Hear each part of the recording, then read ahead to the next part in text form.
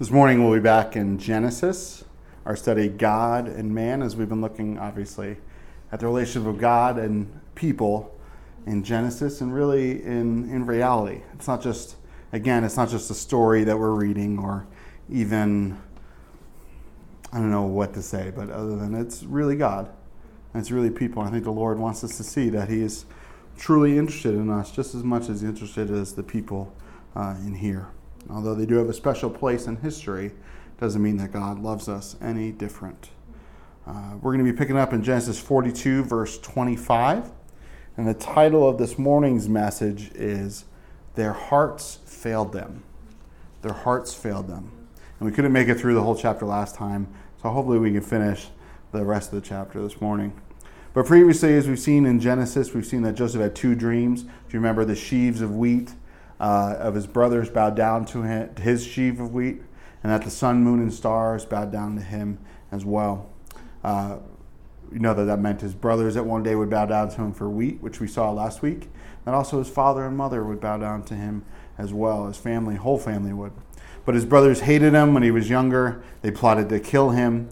Reuben tried to save him out of the pit, but they ended up being sold by Judah to a tribe of Ishmaelites, who traders who brought him down to Egypt and sold him to Potiphar, where he served him, was in prison, and came out to serve Pharaoh, and ended up interpreting Pharaoh's dreams as well. We saw that 7 years of plenty came on the land, and because God had warned them in a dream about the 7 years of famine to follow, that they were able to save up all this wheat, and that Egypt was spared from the famine, and in fact they had so much they were able to then provide for the rest of the world at the time.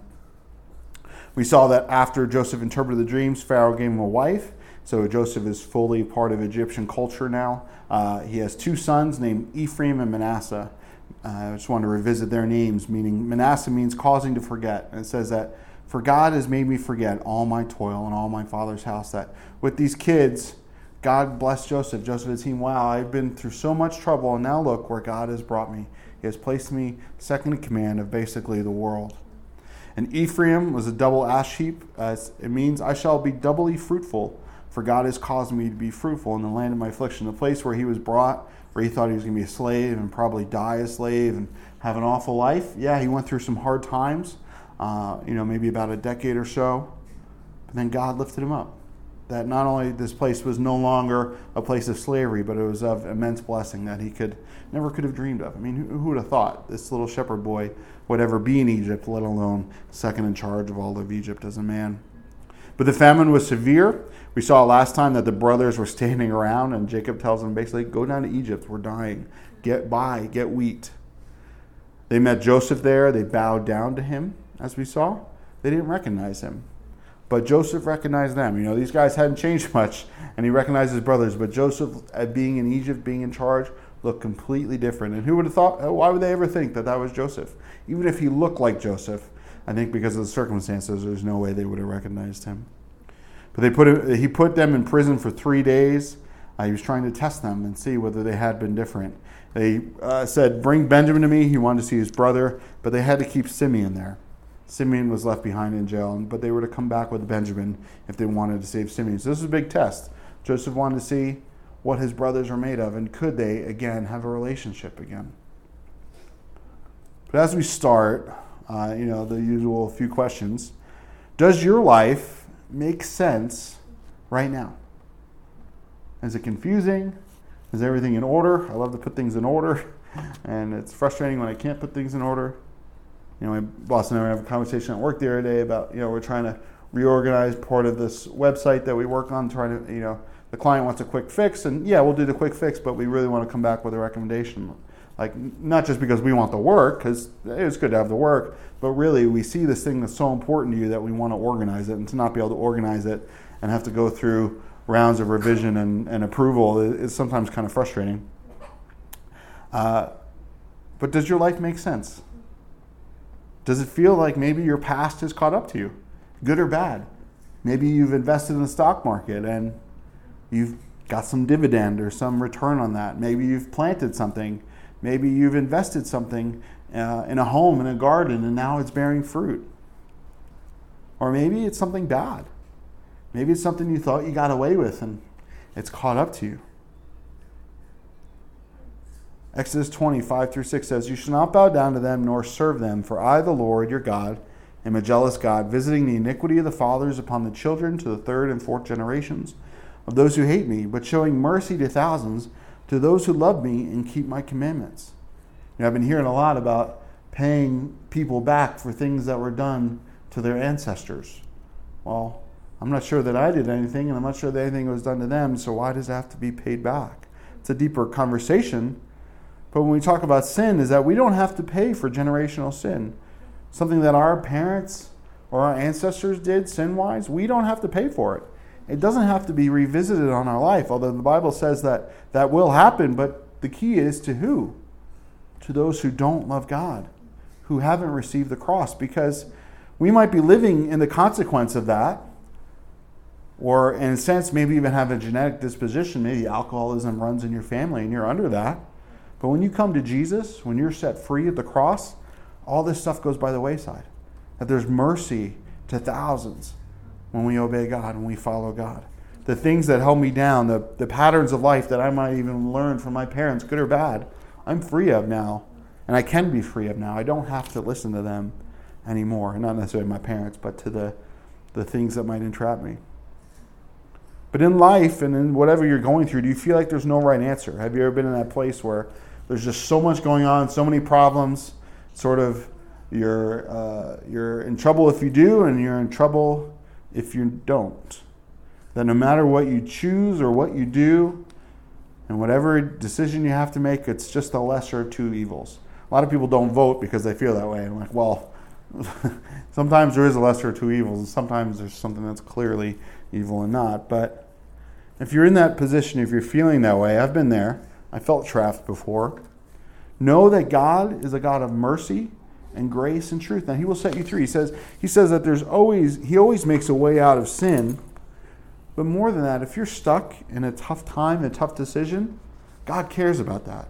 And God wants to get you through it. And perhaps God is trying to even teach you and show you something through it. It says in Hebrews about even Jesus learning obedience through the trials He went through. So if Jesus had to learn it in a sense, don't we? But this morning, Lord, we do ask that You would help us learn obedience, that God, the questions we have, the troubles we're in, or even the windfalls we're having, God, I pray that You would help us through them, not to look to them, but to look to You, the author and finisher of our faith. We love You, God. Speak to us as only You can this morning. In Jesus' name, bless all who are listening. Amen. So Genesis 42, we'll pick it up in the 25th verse, and we're going to take the remaining verses here of this chapter in tiny chunks. So bear with me with that. But let's read 25 and 26 together. And it says, "Then Joseph gave a command to fill their sacks with grain, to restore every man's money to his sack, and to give them provisions for the journey. Thus he did for them. So they loaded their donkeys with the grain and departed from there." So we see that Joseph does three things. Number one, he fills all of their sacks with grain. So although he put them in prison, although he's holding their brother, although he's accusing them, he doesn't hold back. He fills up their sacks to the very brim, that everything that they needed, that all their jars that they brought, you remember the prophet and the widow, and she used to get all her jars and borrow jars, whatever she had, that whatever they brought, they filled. I wonder if they're thinking, maybe I should have brought more bags with me. Maybe I should have brought more boxes. But number two, he gives them their money back. He made the grain free. That even though they came all the way down there, and I'm sure they had to pay a pretty penny for it, he didn't take their money. He did this on purpose, as we'll see, I think, for a few reasons later, but he gave them everything they needed for free. Everything that they asked for, he gave them, and it didn't cost them a thing.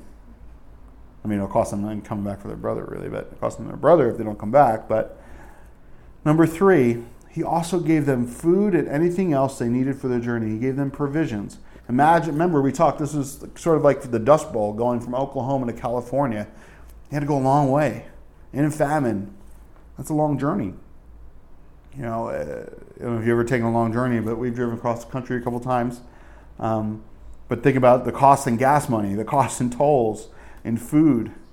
Maybe they need another sweatshirt or something for the trip, but he provided it for them. Maybe, even new shoes. Maybe their sandals were out. They were walking. They had donkeys. The donkeys were carrying the load, and they probably walked with it. And that reminds me of Deuteronomy 29:5 when God says, "And I have led you 40 years in the wilderness," speaking to Israel. He says, "Your clothes have not worn out on you, and your sandals have not worn out on your feet." That although they wandered, although they were wandering from disobedience and unbelief, God took care of them. And they had everything they needed. Again, I'm sure this isn't what Joseph did for everyone. Come get your grain and don't have to pay, and I'm going to give you food and clothes for your journey back. I don't think so. And it makes me wonder what the people under him thought. Why is Joseph doing it for these guys? Why did he go away? Was he weeping? Was he crying? His little Egyptian eye makeup was messed up when he came back out. But he did it. He loved his brothers. Despite what they did to him, in his position of power, again, he didn't abuse it. He used it to bless. And these men, these brothers of Joseph, they loaded their donkeys, but they didn't know about the money yet. They just got their stuff back. They gave the money before, and they got the sack back. They thought it was a trade. They put it on their donkeys. They left Simeon there, and they headed back home to Canaan, to Jacob, their father. But I wonder what they thought about the provisions for their journey. I wonder if they thought anything of it, that we got this wheat, but we also have some Cheetos and some Twizzlers for the car ride back. I wonder if they thought about that. Maybe they were a little too distracted by everything else that was going on to really pay attention to the details. I think that happens to us. Don't we miss the details in life? And maybe the little things that God is doing because we're so distracted with a bigger burden. But did it not seem odd to them that any of this was happening? I know they thought that overall that, them being in prison and their brother staying behind was because of their past sin catching up to them. But I wonder if they thought, why now? Of all the times, why now? I know they had heavy guilt, but I wonder if any of them even prayed. It doesn't say that they did, but it doesn't mean that necessarily one or two of them didn't. I wonder if any of them had prayed, what God would have showed them.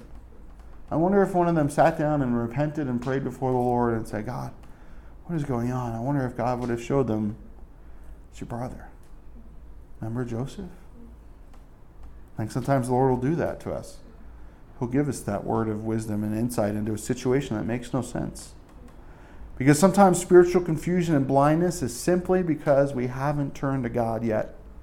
Perhaps there's some past sin, past guilt, shame, even a debt is clouding our vision and causing us to even to make bad, poor, or simply misguided decisions, to just not be honest. These men claim to be honest men, but man, sometimes it causes us to make dishonest decision. Even before getting ready to buy a house, we had to deal with some past debt, even though I believe it was unrighteous debt and it was put on us unfairly and unjustly against the contract, but I don't have money to hire a lawyer. I had to take care of it. I think the Lord worked it out that we took care of it, and then a couple months later we found out we'd be buying a house. And how much more complicated would it have been if it wasn't taken care of, and perhaps wouldn't have been able to get the loan and all those things. But I just want to read a devotional, and I know this will probably make us go long, but I want to read this devotional. That was good. It was from Utmost for His Highest by Oswald Chambers. It's from the other day, the 14th. It says, Arguments or Obedience. And the verse is 2 Corinthians 11:3. It says, The simplicity that is in Christ. Simplicity is the secret to seeing things clearly. A saint does not think clearly until a long time passes, but a saint ought to see clearly without any difficulty. You cannot think through spiritual confusion to make things clear, and I've been there. Been in spiritual confusion, trying to think it through, trying to figure it out, trying to make a list, trying to weigh it out. What's better? Is this better? Is that better? Is this better? And no matter what you do, no matter how good the spreadsheet is, no matter how many times you talk about it, it's not going to make sense. You cannot think through spiritual confusion to make things clear. To make things clear, you must obey. In intellectual matters, you can think things out, but in spiritual matters, you will only think yourself into further wandering thoughts and more confusion. If there is something in your life upon which God has put His pressure, then obey Him in that matter. Bring all your arguments and every thought into captivity to the obedience of Christ regarding the matter, and everything will become as clear as daylight to you. 2 Corinthians 10:5. Your reasoning capacity will come later, but reasoning is not how we see. And don't we try and see through logic and reasoning in our world today? We see like children, and when we try to be wise, we see nothing, Matthew 11:25. Even the very smallest thing that we allow in our lives that is not under the control of the Holy Spirit is completely sufficient to account for spiritual confusion. And spending all of our time thinking about it will still never make it clear. Spiritual confusion can only be conquered through obedience. As soon as we obey, we have discernment. This is humiliating because when we are confused, we know that the reason lies in the state of our mind. But when our natural power of sight is devoted and submitted in obedience to the Holy Spirit, it becomes the very power by which we perceive God's will, and our entire life is kept in simplicity. That, man, when we're confused, we don't know what to do, perhaps it's as simple as we just need to go back and obey. Verse 27. But as one of them opened his sack to give his donkey feed at the encampment, he saw his money, and there it was in the mouth of his sack. And so he said to his brothers, my money has been restored, and there it is in my sack. Then their hearts failed them, and they were afraid, saying to one another, what is this that God has done to us? So they get to an encampment. They've been traveling for a while. I don't know how far they were, but they're at one place as a place to stop for the night. They need to feed their animals. They need to take a rest. They camp overnight, have some dinner, and get ready to get back on the road in the morning. I don't know if you've ever been there traveling. It's hot. You've been traveling all day. You're tired. You just want to get to the hotel. You get there. You're setting up a few things for the night. You pop open the trunk, and there on top of your luggage is the money that you're supposed to pay the Egyptians with. That's what he does. He gets out the grain to feed his donkey, opens the sack, and right there, as soon as he opens up that duffel, there is the money staring him in the face. Would your heart not freeze? Would you not panic? Imagine if it was a piece of contraband. You had something that was illegal in that state in your car. I don't know why you have that. But I get the sense that that's the sort of panic and fear. If they catch me with this, they know I haven't paid. We're not that far. They could catch up with us. They have chariots. They have our brother. We go back. What's going to happen? Would you not panic? Especially after all that happened down there. They didn't exactly have a smooth time buying the grain. The second most powerful man in all of Egypt has accused you of being a spy. And now in your mind and in his mind, you haven't paid him. You've stolen from him. He's put you in jail for 3 days already. You didn't do anything. Are you being set up? Was it a mistake? What's going to happen? And it seems that this brother, we're not giving his name, didn't even touch the money. Opens it up. And he gets his brother. He says, my money, guys, my money. It's in my sack. It's in there. I don't even want to go near it again. This word restored means to bring back, repair, turn, come back of human relations. That his money was restored to him. I believe Joseph was trying to restore a relationship with his brothers by putting their money back in their sack. No, you don't need to pay me, brother. What's a few hundred shekels between friends, right, Abraham? But he wasn't the one that owed them. Was Joseph in debt to them? No, they owed him. And there's nothing that they could pay him back to ever make up for what they did to him. Mercy is not getting what you deserve as far as punishment. Oh, judge, have mercy on me. Don't give me this ticket or whatever you're there for. But grace is getting what you don't deserve. It's giving you a good thing when you deserve nothing. And that's what this is here. It's mercy and it's grace. And Joseph, I believe, like the Lord, was pursuing his brothers, wanting to bless them, loving them. He didn't want them to starve, of course not, but he didn't also want them to pay for that food either. He wanted to provide for them. He was in a position to provide for them. I have everything you need. Egypt is plenty rich. Trust me, I can give you this free sample. Like when I went to KFC the other night, because I was hungry late at night, I didn't really eat too much dinner, and I went over there, and apparently they had a really busy hour and a half, and they gave me a free cookie because they said I was nice. And all I did was ask them a few questions and say, okay, thank you, about what I wanted to eat. But they gave me a free cookie because everyone else had been so mean to them.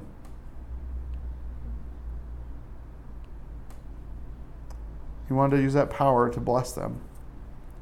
Romans 5, 6, and 8 says, for when we were still without strength, in due time Christ died for the ungodly. That when Jesus died on the cross, he didn't die for the good people. He died there for the bad people who were even nailing him there.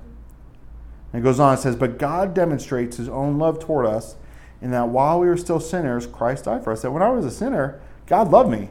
That Jesus died on the cross knowing 2,000 years later I would do the things I would do. And 1 John 4:19 says, we love him because he first loved us. Christian, if we love God, it's only because God loved us first. It's not because we're good in our own merit. And perhaps that's why people think that they can't come to God. They feel like maybe they have to have some love for him first. But man, when they find out his love for them, hopefully it elicits only one response. Luke 16:9, I say to you, make friends for yourselves by unrighteous mammon, that when you fail, they may receive you into everlasting home. Like God says, be wise, man. Use your money to bless others, to maybe even bring others to him. And we owe Jesus more than everything. Just like his brothers owed Joseph more than everything they had. And Jesus died for us. He loved us, and he reached out to us first to make amends. He was the one that reached out to us.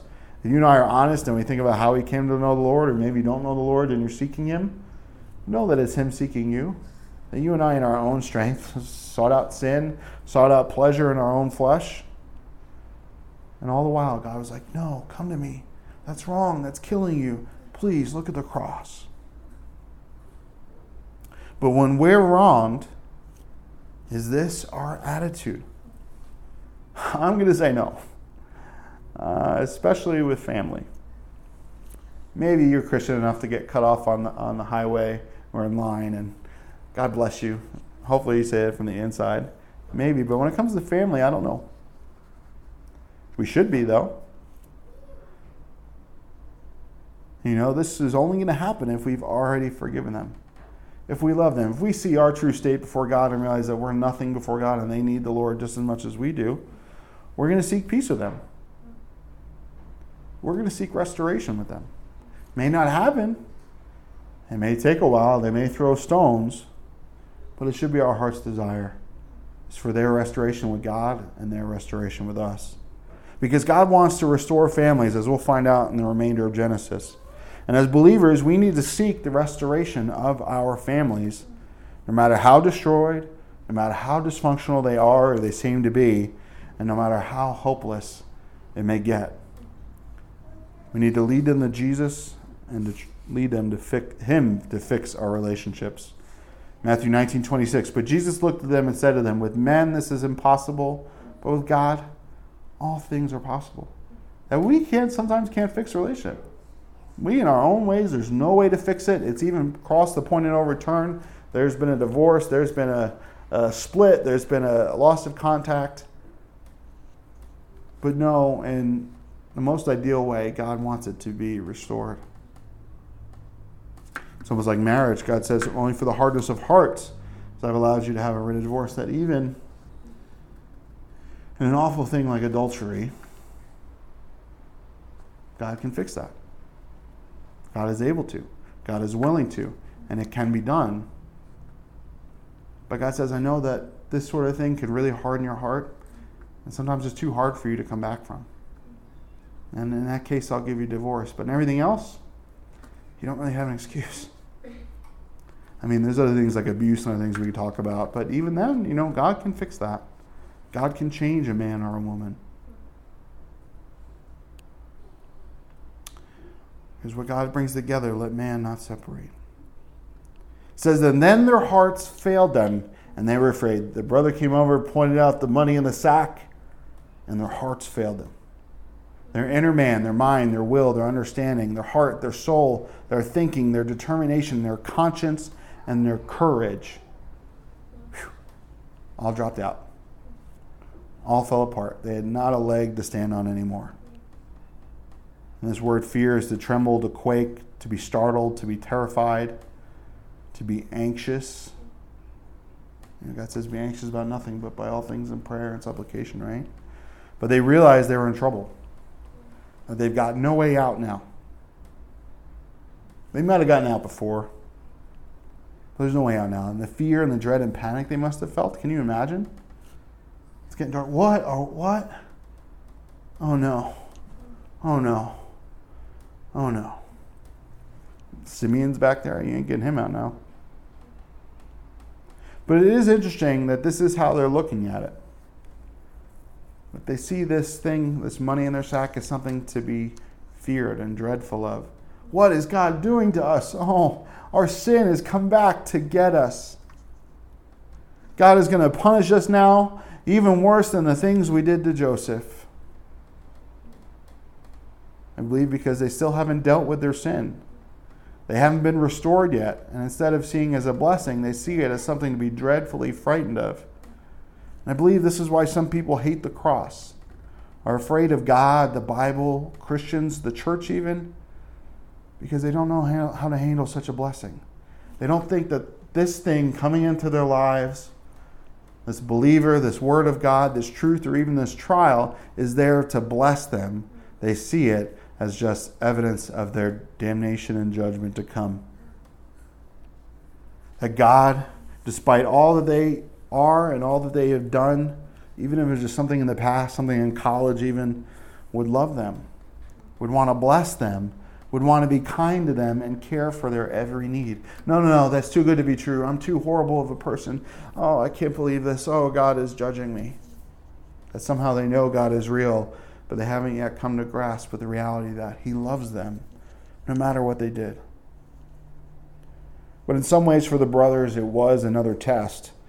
Would they come back for their brother in the beginning and bring back Benjamin? But now would they come back for their brother and have to be doubly honest? Does he even know that we have this money? Was it an oversight? Is he going to say that we stole from him now? And he might throw them all in jail now? That they all might be killed? If they go back without Benjamin, they're in trouble. Now if they go back with Benjamin, what's going to happen? To see perhaps how honest they really have become. Because it's one thing to do something because you have to. You know, kids confess because they get caught, or we do, right? But it's another something when you can get away with it. When you don't have to be completely honest, so to speak. So what is this that God has done to us, they say? Is it interesting that they know God is doing something? Again, they think it's a curse, a punishment for their sin. But in reality, again, it's meant to be a blessing. And it's meant to get them to repent. Ultimately, that they be restored. Not to repent, not to humiliate them. I think a lot of people don't repent because they think it's just for them to be humiliated.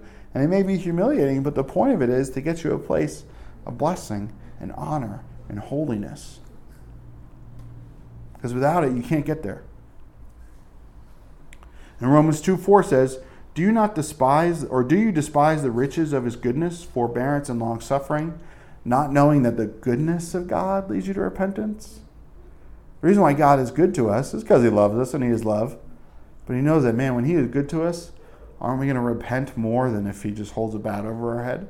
Yeah, there is a sin of judgment coming, and that should get us to turn. But before then, God's arms are stretched out in love, saying, come to me, all you are heavy laden, and I'll give you rest. Because a lot of times, I believe God will be good to us in order to get us to repent. And that goodness is shown even when He allows hard things to happen to us. Because it is out of His very goodness that He allows these things to happen, because He wants us to repent. Because He doesn't want us to face that eternal judgment. The eternal judgment comes that people might repent because it's the last thing, because they didn't respond to His goodness. Hopefully, as a dad, I give my kids a chance to repent in goodness, and that when that corporal punishment comes of discipline or taking something away or time out or whatever it is, that they had time first to repent because of my goodness, and that they might see that hopefully I'm doing it not because I'm angry, but because I want them to be corrected. But these men still have more journeying to do. These 10 brothers. I'll bet it was silent. I'll bet they were scared the whole way, full of anxiety, perhaps sweating even out of worry, maybe even biting each other and getting into arguments and panic and having no rest. So let's pick it up in verse 29. It says, then they went to Jacob their father in the land of Canaan and told him all that happened to them, saying, the man who is Lord of the land spoke roughly to us and took us for spies of the country. But we said to him, we are honest men, we are not spies. We are 12 brothers, sons of our father. One is no more, and the youngest is with our father this day in the land of Canaan. Then the man, the Lord of the country, said to us, by this I will know that you are honest men. Leave one of your brothers here with me, take food for the famine, of your households and be gone, and bring your youngest brother to me, so I shall know that you are not spies, but that you are honest men. And I will grant your brother to you, and you may trade in the land." So they went back to Daddy. They went back to Jacob and Canaan. And I believe, and I wonder in a way if they had regressed a little bit. That through all this panic and trouble and fear and guilt and shame, and their brother being, other brother now being in a pit, so to speak, that they're being brought back to a time when they were younger, emotionally, spiritually, and they needed him to solve their problems. Dad Simeon's not here. There's only 9 of us here. They've grown up, I believe, but in their heart, somehow they're still those young boys in a way, scared, guilty, in need of their father to get them out of trouble. But man, if they had only just confessed way back when. But this was God's plan somehow, that he allowed all this to happen. But they had claimed to Joseph, to the man in Egypt who spoke roughly to them, to be honest men. That they think they've become honest men in some way, despite the huge lie and deception of their younger years. That somehow their good works might someday outweigh their bad works. And don't the Jewish people believe that today without the temple, that they try and allow their good works outweigh the bad? No matter how good you are, and there are a lot of good people on this earth, it won't even outweigh one sin.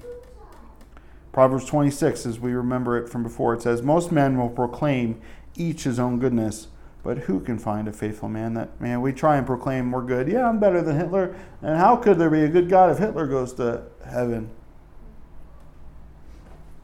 I know he did a lot of horrible things, and there's a special place in hell for him. But you and I are equally deserving of death.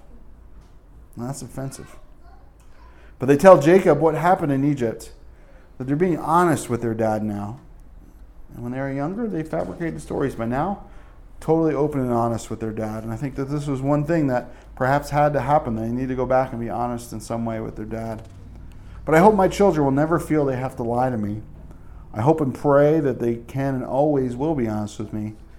And in turn, that I might be able to handle that honesty appropriately. Doesn't mean I'm going to prove what they tell me.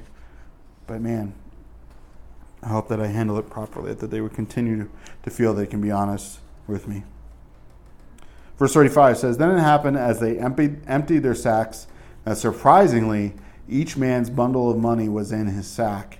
And when they and their father saw the bundles of money, they were afraid." Now the rest of the brothers, when they had seen the ones at the rest stop, they didn't open theirs there. I wonder if they had been afraid to look, not wanting to know that. Ever get a piece of mail and not want to open it, an email or a text and not want to read it, afraid of what it might say or what it might be? A bill, a rejection letter, bad news. You emailed somebody something that you felt like you had to do, but you don't really want to deal with their response right now. Maybe you've got too many other things going on. But maybe this return money had settled to the bottom of their bags by this time. They poured it out, and the last thing to drop out is the money. Ever have a cereal box with a prize at the bottom? Oh, as a kid, you want to dump out the whole bowl, stuff your hand in there, move it all around, and find the toy at the bottom. I think each of these guys, as one brother began to find something, and what's in my bag? And then, oh, please don't let there be anything in here. And then they open it up, and out comes the money, and then they all do that. But none of them was happy to find this prize. And one by one, they scramble, and their money comes out. And when they and their father saw it, they were afraid. This word of fear is to be made afraid or terrify, to stand in awe, fear or reverence, be dreadful. And I guess the sense that they were afraid and anxious before, obviously, but now being home, the whole family there, and every one of them has the money, that fear was complete terror. They were anxious before, but now there was no way out. They were all potentially accountable to the ruler in Egypt. Joseph's dreams, his brothers would bow down, and his parents as well. Verse 36 says, "And Jacob their father said to them, 'You have bereaved me. Joseph is no more, Simeon is no more, and you want to take Benjamin. All these things are against me.' And then Reuben spoke to his father, saying," hold on. I remember before I didn't want to go that far, but I guess we're going that far, so sorry. Verse 37. And Reuben spoke to his father, saying, kill my 2 sons if I do not bring him back to you. Put him in my hands, and I will bring him back to you. But Jacob said, my son shall not go down with you, for his brother Joseph is dead, and he is left alone. If any calamity should befall Benjamin along the way in which you go, then you would bring down my gray hair with sorrow to the grave. Jacob says to his sons, you have bereaved me. This word bereaved is to make childless or even to miscarry.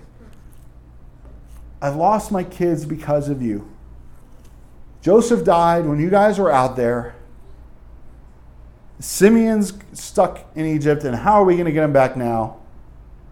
There's no way I'm giving you Benjamin to take with you.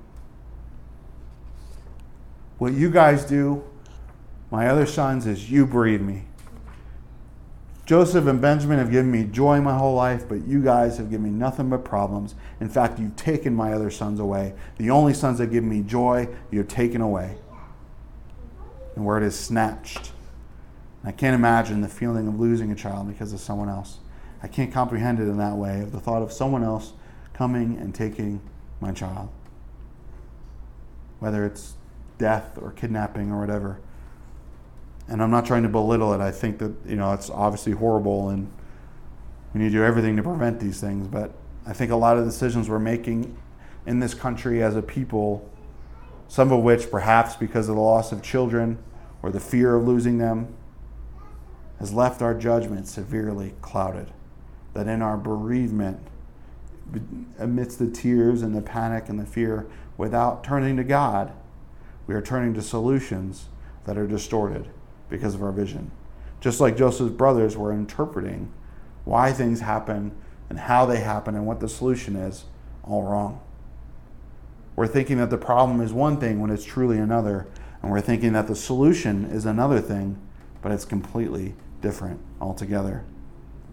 And at the root, we're thinking that the problem is physical, some law, something we've allowed to happen, when it's truly spiritual and moral. Luke 21:25-28 says, and there will be signs in the sun and the moon and the stars, and the earth distresses of nations with perplexity, the sea and the waves roaring, men's hearts failing them from fear, and the expectation of those things which are coming on the earth. For the powers of the heavens will be shaken. Then they will see the Son of Man coming in the cloud with power and glory. And Jesus says, now when these things begin to happen, look up and lift up your heads, because your redemption draws near. That man, when these things happen on the earth, people are not looking up. It's meant to get them to look up. And their hearts fail them from fear. My wife and I were talking the other night about the mark of the beast in Revelation. Man, people, when these things begin to happen, people are going to want to take it. People are going to want to be totally tracked. And even look at the world now. We don't care about privacy if it means that we catch a terrorist, so to speak. But look how we're even redefining terrorism. But as believers, when we see these things happen, we have a different perspective. We're not under the weight of sin. We're not under the sway of the wicked one. But we can look up. That just like Joseph's brothers weren't looking in the right place, weren't looking to the author and finisher of their faith, but we can look up and say that redemption draws nigh when these things begin to happen. And like Reuben, we propose awful solutions.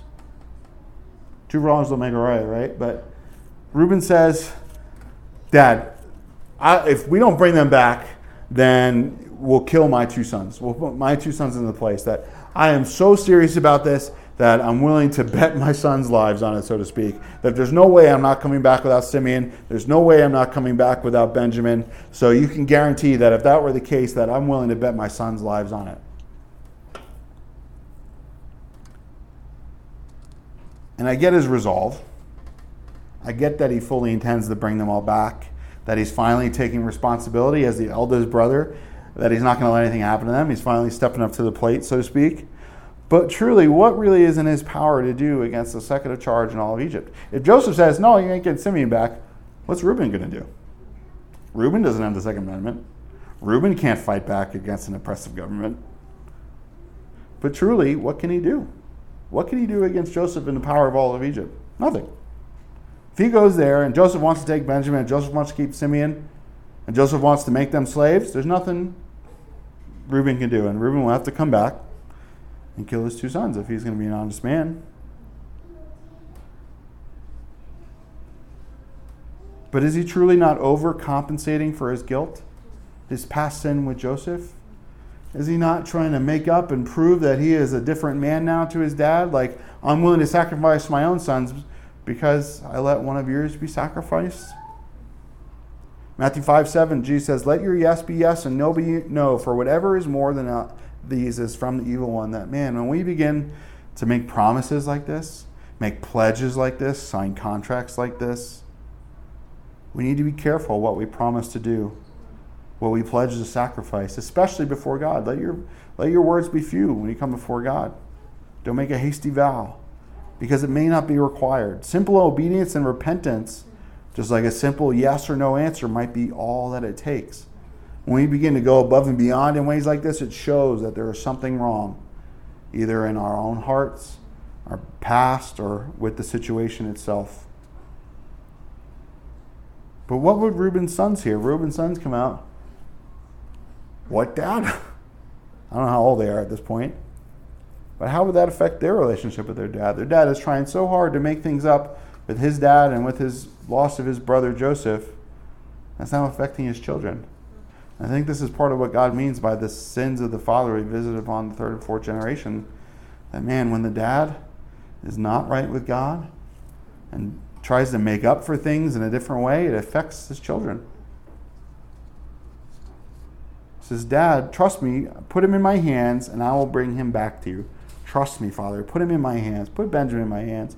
And I'll bet that Reuben wishes that Joseph had been in his hands and never sold, that he went back to that pit with his hands to lift his brother out of that pit, and when he gets there, it's empty. And his brothers are counting sacks of money and laughing as their brother was taken away. And he goes, what did you do? But it was too late. And so it's too late here in Jacob's mind as well. And he says, no way. Joseph is dead. I've got no other children from Rachel. He doesn't have any siblings. He's the last one of my beloved Rachel. I'm not going to sacrifice him. There's no hope. Jacob doesn't have hope. He's been broken since Joseph left. I wonder what his relationship with God is like. He says, I couldn't take it. I guess he could deal with losing Simeon. It's no big deal if Simeon stays there. But Benjamin, again, it shows more favoritism still. I think it's still undoubtedly linked to his sorrow of losing Rachel, that maybe Jacob's not over losing the love of his life. He's not over losing the firstborn from the love of his life. And he's certainly not going to lose the one that she died in giving birth to. He's clinging too tightly to Benjamin. I wonder if Benjamin could ever leave the house, or if he had to grow his hair out like Rapunzel. You know, I have to learn, and I'm learning a little bit by little, to let my kids go a little further and further. But it's because I don't want to lose them, and I try and do all I can not to let that happen. But I can't hold on to them too tightly. But I wonder, what are we holding too tightly onto in life? Is it our kids? Is it a job? Is it a dream? Is it a relationship? Is it our pasts? Whatever it is. You know, looking for a house, I feel like the Lord spoke to me to let go of my father's house. That my whole life, I really kind of wished to get back into that house that I grew up in, even though I knew it never going to happen in my heart. Just wish I could go back there the way things were, and I had to let go of that. What are we afraid of happening or not happening right now? Is there something you think is going to happen that you're so afraid of it, or that's not going to happen? What if this doesn't come through? Are we just misinterpreting what's happening because of some past sin, guilt, etc.? Or maybe even none of those things. Maybe we just haven't finished really praying about it. Maybe we just haven't brought it all to the Lord yet. And with that, what is God trying to show us? What is he trying to minister to us in all of this? Because assuredly, in all of these things, he's trying to minister to us. We have to let him, though. Who must we pray for and maybe even try to make amends with, even if we weren't the wrongdoer? A lot of times we sit around and wait for someone else to make the first move, but we really need to be that person, even if we didn't do the wrong. Why? Because we love them, and we care more about the relationship than how they've hurt us. And I think if Jacob and his sons, Joseph's brothers, didn't pray, I think they should have prayed something like this. Help us, O Lord. O Lord, when we're in these trials and troubles, when things that are supposed to be blessings appear to be cursings, when we try and overcompensate and we haven't dealt with the issues in our life, we haven't even just sought you, help us, O Lord. When we don't know the way out of a situation that's too hard, help us, O God. Help us turn to you in all things. Help us love our children. Help our children not be subject to the sins that we are so easily ensnared by. God, forgive us of those things and help us lead them in the right way. And God, restore our families, restore our relationships. God, would you do that for your glory, God, that you would be lifted up, that we could look back and say, wow, look at how God is magnified and repairing these relationships. Thank you, God, for being a God of love and mercy and grace. And we know that we can't do these things, but God, you can. It's completely possible. And in fact, easy for you to do. So God, would you be lifted up, God? And we trust you and believe you for these things in Jesus' name. Amen. So may God bless you and keep you, and his face shine upon you.